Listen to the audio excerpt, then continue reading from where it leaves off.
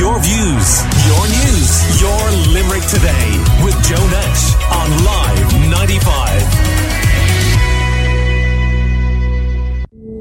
95. Ours to Protect, brought to you by Live 95, the IBI, and funded by Commission Naman with a television licence fee. Check out ourstoprotect.ie for more info.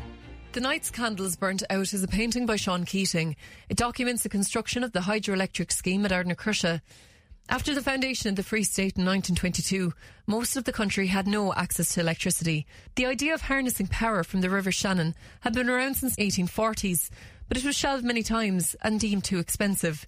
However, it was an Irish engineer called Thomas McLaughlin who proposed a new Irish government embrace the Shannon scheme, the world's first national electricity system. W.T. Cosgrave's government backed the plan in what was a revolutionary project. It would cost the state a fifth of the annual revenue budget. Keating painted these workers to capture what he believed was emerging history as the untouched Irish landscape was being transformed into an industrial powerhouse. Weary workers are illuminated by the light as they take a step into modernity as the young country emerged into the 20th century. The painting features a range of figures, from a hanging skeleton, harping back to the starvation and death of the famine, to a young family looking into their future as they gaze at the emerging engineering feat. A priest is still lit by candlelight as he sits in the corner, oblivious of the progress surrounding him. Keating named the painting after a quote from Romeo and Juliet: "Night's candles are burnt out, and jocund day stands tiptoe on misty mountain tops. I must be gone and live, or stay and die." 100 years on, the Hunt Museum is reflecting on this revolutionary thinking in hope it can inspire us to take action as we face the biggest challenge of our generation, climate change.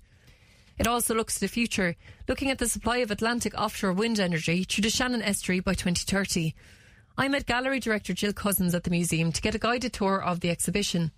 We deliberately pulled the whole quote, so night's candles are burnt out and jocund day stands tiptoe on the misty mountain tops. I must be gone and die. I must be gone and live, or stay and die.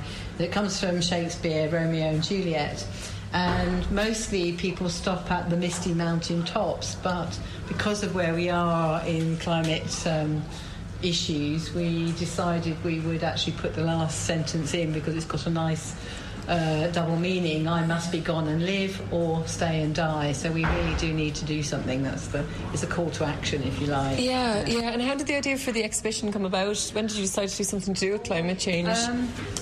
We sort of thought about it. I think museums got a role in communities, in bringing communities on board, really, and actually, because we have access to communities, we, in theory, are able to have those conversations in a non-threatening but very factual way. So it was partly for those reasons. The other was that we hold the John Keating's Night's Candles Are Burnt Out painting of Ardnacrusha, so we spun the whole thing around that. Oh, fantastic. And we're looking at the pioneering spirit of Ireland back in the 1920s, just post-war of independence. Incredible, huge percentage of GDP that went into the building of the Shannon hydroelectric scheme in Ardnacrusha, using renewable energy. What that meant to people, the resistance to it, as well as the interest in moving forward from it, the change that made to people's lives, the consequences of that in terms of consumerism, which brings us to the tipping point that we're now at. And the fact that Ireland, and especially the Shannon Estuary, is in an incredible position to take an opportunity to invest in renewable wind and wave and water energy in order to maybe help us achieve things like 1.5. And I think a lot of times people think Ireland is so small and insignificant, but it's not. You know, how we make our policies, it's really interesting, actually, the graphics, to help you visualise it, don't they? Yeah, and the idea that it is in our power to do something, and we should try. How have the public responded on Culture Night when they were here? Were you surprised or taken aback by... Well, Culture Night is so cute. We deliberately opened on Culture Night so that we could test some of the interactives, and that's given us some great feedback on the turbine one. So we're doing a bit of we're redoing a bit of that. It also showed us how something can be breakable. So that has to be fixed. Overall, the feedback, they loved the night's candles. We're doing sort of lectures. Actually, Adriana here did a dance interpreting it up in the captain's room, and that's also a nice thing because you're using again art and culture to interpret something and people to see it differently.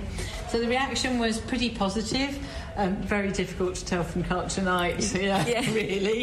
Yeah. It gave us a good opportunity to see what was working and what wasn't. And for anyone listening who'd like to come to the exhibition, when will it be running until?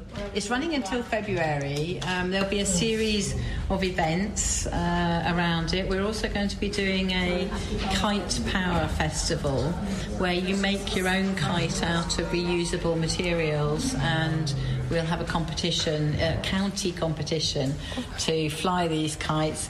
I think we're thinking first or second week of November at the moment, but the workshops to do that will be here and in different places around Limerick County. The night's candles are burnt out, runs until the 29th of February 2024. Tickets to the exhibition are available on the Hunt Museum's website. Hours to Protect is funded by Commission Naman with the television licence fee and is a partnership between Live 95 and the IBI. Check out hourstoprotect.ie for more info. Your views, your news, your Limerick Today with Joe Nash on Live 95.